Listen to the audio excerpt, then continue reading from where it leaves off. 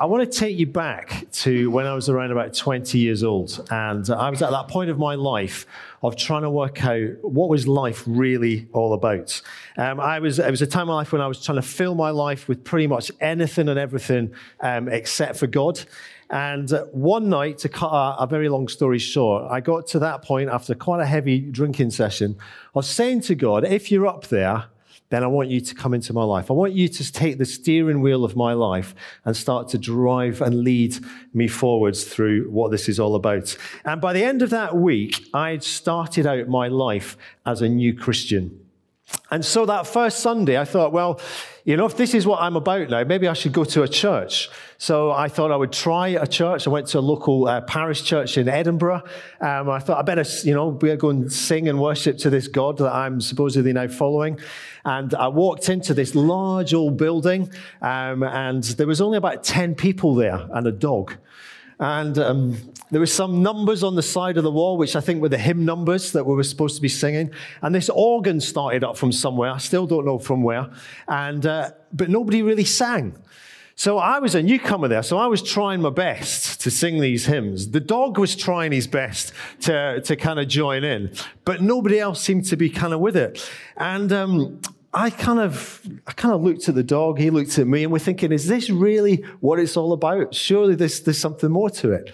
Anyway, we looked at each other again and decided we were just going to slink out the back and we're going to try somewhere else. Anyway, I was telling this story to someone just the other week, and they said, I've got the update for you. So I was intrigued. I said, well, how could you possibly have an update? And he said, a friend of mine was preaching. And he was preaching the gospel, he was explaining the gospel message, and he encouraged people to respond at the end and come forward. And he said the first one forward was a dog. So it ended up well for the dog as well. Fortunately, I did find a church where people were enthusiastic and wanted to celebrate and sing as well. But I remember thinking one day, what would my filing cabinet look like? What would be in there of my life? And if God was to pull out the file labeled worship, what would that look like? Would it be a thin file? Would it be a thick file? And as I was reflecting on it, I suddenly realized actually there isn't a file in there with worship on it. The whole drawer is labeled worship. That worship is the whole of our lives, every single part. The file on our relationships, on our money, on our attitudes, on our hobbies, on our leisure time, on our words as well, on the things we do in our work. Every single aspect is actually what constitutes worship in our lives. Everything in our lives. Whether we worship the right things, whether we worship the wrong things, every single bit of it. Do we do it in a way that it honors God, or do we not? Romans 12 says this. It says that in view of God's mercy, offer your bodies, the whole of yourselves, as a living sacrifice, holy and pleasing to God. This is your true and proper worship. Do not conform to the pattern of this world, but be transformed. And so that's true for each one of us. 1 Chronicles 16 verse 8 is, praise to the Lord, proclaim his name, make known among the nations what he has done. And so Israel were to give thanks, they were to praise, they were to sing, but it was to be a witness to the nations around them, so that the countries around would understand who this God was, that there would be a testimony to his power and to his glory. And so an obedient Israel was God's exhibit A, if you like. It was God's evidence to the world around that he was what he was like in his character, and that there was a reality to him. And how they lived was to reflect that. Look at my people, and you'll see something of who this God is as people looked on. And so they were to be a people who were a kind of whole drawer people. They were to be devoted in every bit of their lives towards God, dedicated to him. And so for us, that is the same, that every part of our drawer, every file, every section of our lives is to be devoted to him. Now, the reality is we know there's a whole lot of bad stuff in our drawer. There's a whole lot of shameful stuff in our drawer. And yet we read that God bags that stuff up. Okay, he tramples it underfoot. He throws it away. He seals it up as far as the east is from the west. He removes it from the whole thing. Because of what Jesus has done, he's forgiven that, and he starts to transform that. And so now we're beginning to fill up that drawer with the good stuff, with the God stuff. And it becomes a story of God's grace in our lives and the glory of God as he's moved in our lives as well. Verse 15, as I said, he remembers his covenant forever. He remembers his covenant forever. And for Israel, that was the old covenant. That was the Old Testament, the old agreement. But for us, it's the new covenant. It's the New Testament. It's the new agreement that in what Jesus has done, this forgiveness that is possible to us through the blood of Jesus and through his sacrifice. And so that then, out of gratitude for that, affects the whole of how we live our lives. And as we look at this passage, this is quite a lengthy passage, and you'll understand why in a second, is verses 8 to 22 is basically the first third of Psalm 105. And it's a psalm all about God's covenant. And that whole passage is about God of the covenant, the fact that he makes promises to his people. And he is reminding them that he is that God, that he will never forsake them, he will never leave them, and that he is working out his purposes in their history and in their time, and that he will keep his promises. It was probably written after they had just returned from Babylon. So they'd been in exile for 70 years or whatever, and they now see God's hand as they come back to Jerusalem. They come back to Israel and start their history kind of afresh. The next section that John read to us from 1 Chronicles 16 is virtually identical to Psalm 96. They've borrowed Psalm 96 into this kind of new psalm of worship. And I'm going to focus particularly on that this morning with 4 worshipful commands that are in there. And just for completion, the last 3 verses are taken from Psalm 106, the very first and the last 2 verses just top and tailing in there as well.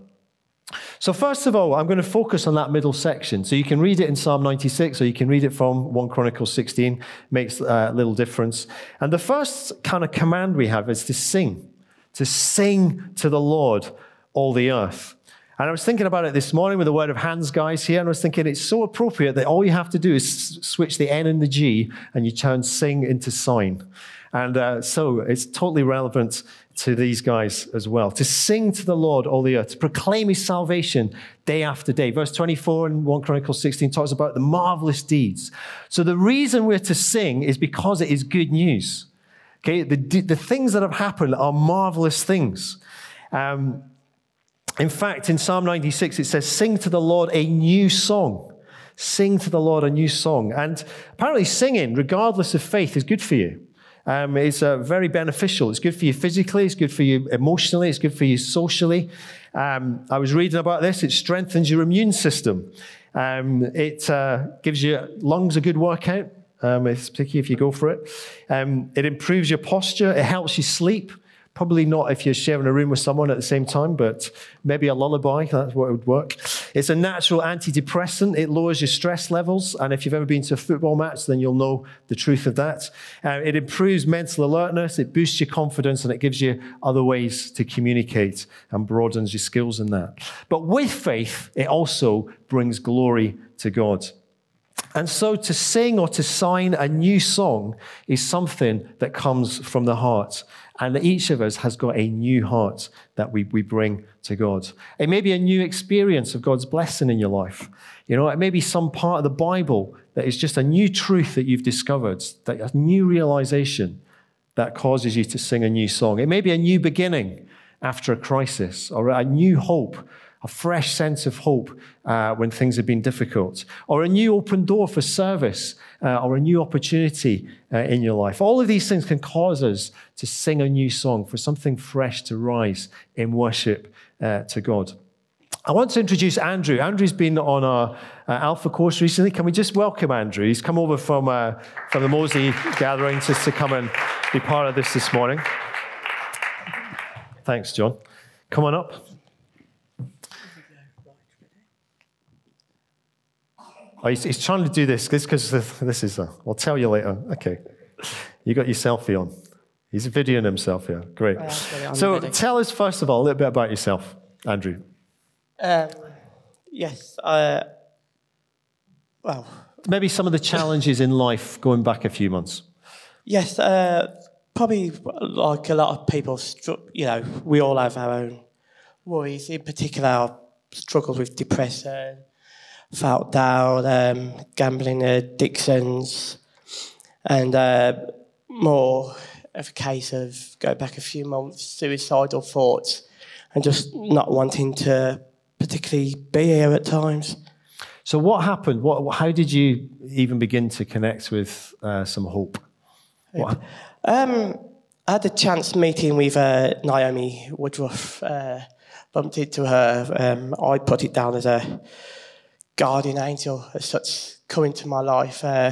She just showed me some leaflets, pointed me in the right direction, and invited me to the Christmas service at Queensbridge. And the rest is history from there. So you came to the service at Queensbridge. How did you find that? How did you find the Christmas service?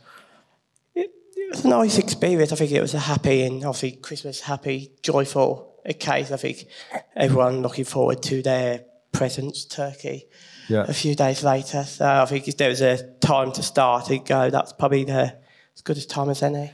And so what else has helped you on your journey since then? Just getting involved in different things so I've done the Alpha course, which being new to the faith has opened up and explained to me more about different parts of the Bible, the church, and just speaking to different people in their sharing experiences. Yeah. So that was a helpful kind of time for you. Indeed. And what would you say is the difference that Jesus is making in your life?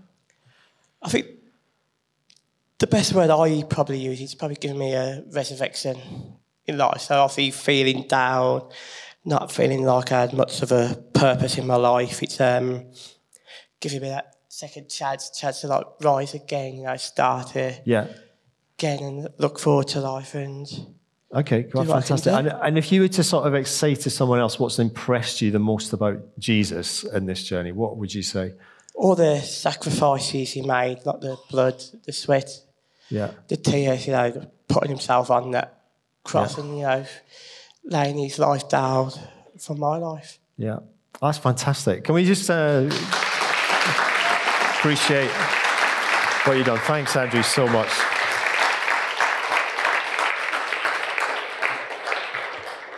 And it's out of that new song that we have and that we express something to God, because the news really is good. So we sing, we sign to the Lord, but all the earth. The invitation is for every single person. Okay, it's all the earth. It's all of Birmingham.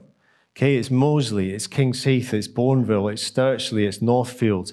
It's the whole deaf community. It's the whole of Birmingham. It's for everyone that this invitation is to. And, let's be people like Naomi who invite people when we see that openness and that opportunity to do so. Because even the words of songs on a Sunday are a testimony to people's lives as to God's goodness and God's greatness and God's glory. And when it says proclaim his salvation or proclaim his name, that's Old Testament speak for preach the gospel. Tell people about this hope. So that's the first, sing or sign, because the news is good. The second we read of is in Psalm 96, verses 4-6, or in 1 Chronicles 16, verse 25-27. It says, "For great is the Lord and most worthy of praise. He is to be feared above all gods." And so the command is to praise. And the reason is that God is great. In fact, the surrounding nations all had their own gods. They all had some sort of religious following or something that they were doing, but they were nothing in reality, is what it says. Verse 5, "For all the gods of the nations are idols." And the word translated idol means things that are nothing, things that are worthless, things that are weak. Psalm 115 goes on and explains a little bit about what idols are like, and it unpacks them and talks about idols, made by human hands, silver and gold. And then it says this in verse 5. It says they have mouths, but they can't speak. So they make these little idols, and they've got little mouths, but they can't say anything. They can't make covenants with the people. They can't give promises. They can't give guidance. They can't give encouragement to people. And yet we have a God who speaks to us. It says that they have eyes, but they cannot see. They offer no protection to the followers, no oversight, and yet the Lord's eyes, our God's eyes, are upon us. And we can trust that he sees ahead as we walk with him. It says that they have ears but cannot hear. No matter how much the idolaters pray, okay, they can't hear them. We get that image on Mount Carmel with Elijah and the worshippers of Baal, and they're whipped up into a frenzy and hyped up, trying to get their gods to answer, and nothing happens. And yet Elijah prays a simple prayer, and the true God comes through and answers him. In the same way, God hears our cries as we pray. He says that they have noses but cannot smell. A little strange, you might think. And yet our God receives our worship or our service or our giving as a fragrant offering, a pleasing aroma. He senses that. They have hands but cannot feel. Again, the workers that made these idols literally had more power than the idols they'd created as human beings. You know, we have a God whose fingerprints are all over creation, all over the universe, and even his arm reaches out to bring hope and salvation to people, and often through his people. They have feet, but they cannot walk. The people literally had to carry their idols around with them, and yet we have a God that walks with us and has actually literally walked on this planet in Jesus. And then it says that whatever we worship, we become like them. And that is true as we worship the living God, that actually we become like him. He transforms our senses and how we can hear like him, see like him, speak like him, and reach out like him. And when we don't worship him, then actually we become blind to his light and we become deaf to his voice. So we're to sing to him because the news is good, and we're to praise him because he is great, far above all the gods of the ancient world and all the false religions and all the gods of the 21st century, materialism, secularism, and all of these things that kind of come to muscle in on our affections for God. And then the next little section in verses 7 to 9 of Psalm 96, or verses 28 to 30 in 1 Chronicles 16, verse 7 says, "Ascribe to him glory and strength. Worship the Lord in the splendor of his holiness. Tremble before him, all the earth." And so the command is to worship him because he is worthy. Okay? He is worthy of our worship in the splendor of his holiness, it says. And I think often the word holy gets a bad press today. You know, we think of phrases like holier than thou, and we think of a kind of sanctimonious kind of attitude, a holy Joe. Just not something that we relate into. But the Bible's concept of holiness is way, way more inspiring than any of that. And I think the word splendor of his holiness gives us the clue. Splendor we get. There's something beautiful about that. C.S. Lewis put it like this when he was writing about holiness. He said, when one meets the real thing, it is irresistible. It is irresistible. Holiness is a color-filled word. It is vividly shown in the life of Jesus. You know, when we look at Jesus' life on Alpha, we look at it in the Gospels in different ways, we begin to see that actually his holiness was incredibly attractive. His purity was attractive, even to the sinners who you would think wouldn't want to see that. You know, we look at, Matthew and Zacchaeus, the tax collectors. You know, we look at Mary Magdalene, who'd been possessed with several demons and all sorts of things. We have the down-to-earth fishermen, the disciples who were not naive. None of these people were naive in understanding human nature, and yet they are drawn to the purity of Jesus and to the life of Jesus in an extraordinary way. We see it in the way that he produces fruit around him. John writes this, he says, he was full of truth and grace. We have seen his glory. Okay, again, highly attractive. The love that he expresses, the joy that he brings, the peace that he brings, the life that he gives, the compassion, the patience, the kindness, the goodness, the forgiveness that he expresses. It's a life that inspires right living because of that fruitfulness. And it's a fruit that actually people in our world are hungry for. You know, it is compellingly beautiful when you see it before you. And we see it in Jesus' total dedication. Again, holiness has that sense of being set apart, for a specific use. And Jesus was totally set apart in his life for this sacred purpose of this sacrifice that Andrew referred to. always living to please the Father, even unto death. And we will be reflecting on that on Friday at our Good Friday service. We see it in Jesus' power. His holiness is most virulent when he encounters the forces of evil, the powers of darkness, who shudder at him and flee from him. Mark 1:24, have you come to destroy us? Says the evil spirit. I know who you are. You are the Holy One. The Holy One. Okay, it has virulent power, this holiness. Even the wind and the waves obey his voice. And so we worship the Lord in the splendor of his holiness and ascribe to him glory and strength. And then the fourth kind of section, verse 11 in Psalm 96 or verse 31 in the passage that we read, is rejoice. Let the heavens rejoice. Let the earth be glad.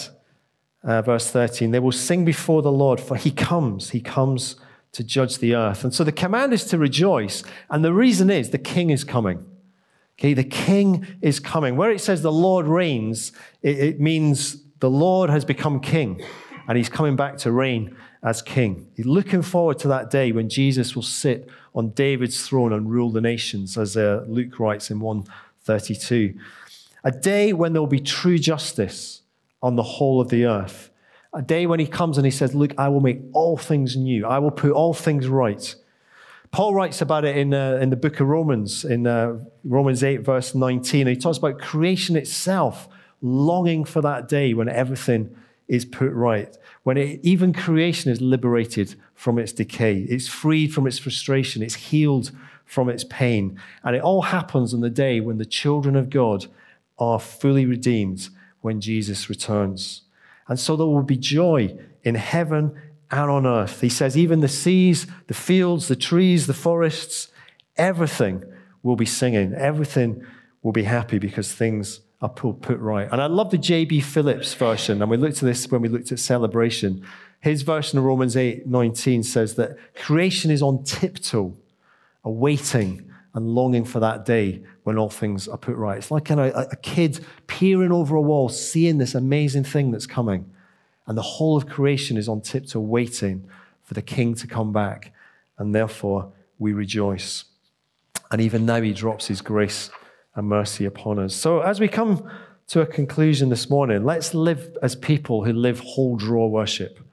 Every part of our life, a reflection and a desire to honor God in it. We're to sing or we're to sign because the news is good. And each one of us has a new song to express. We're to praise the Lord our God, for he is great, and idols are empty and worthless. There may be things that we need to let go of in our lives. We need to worship him in the splendor of his holiness because he is worthy, he is irresistible, he is glorious, he is the Holy One. Rejoice because he's coming back as king. And so surely we can't keep the news of this God to ourselves. But we're to celebrate and we're to pass it on. We're to proclaim his name among the nations.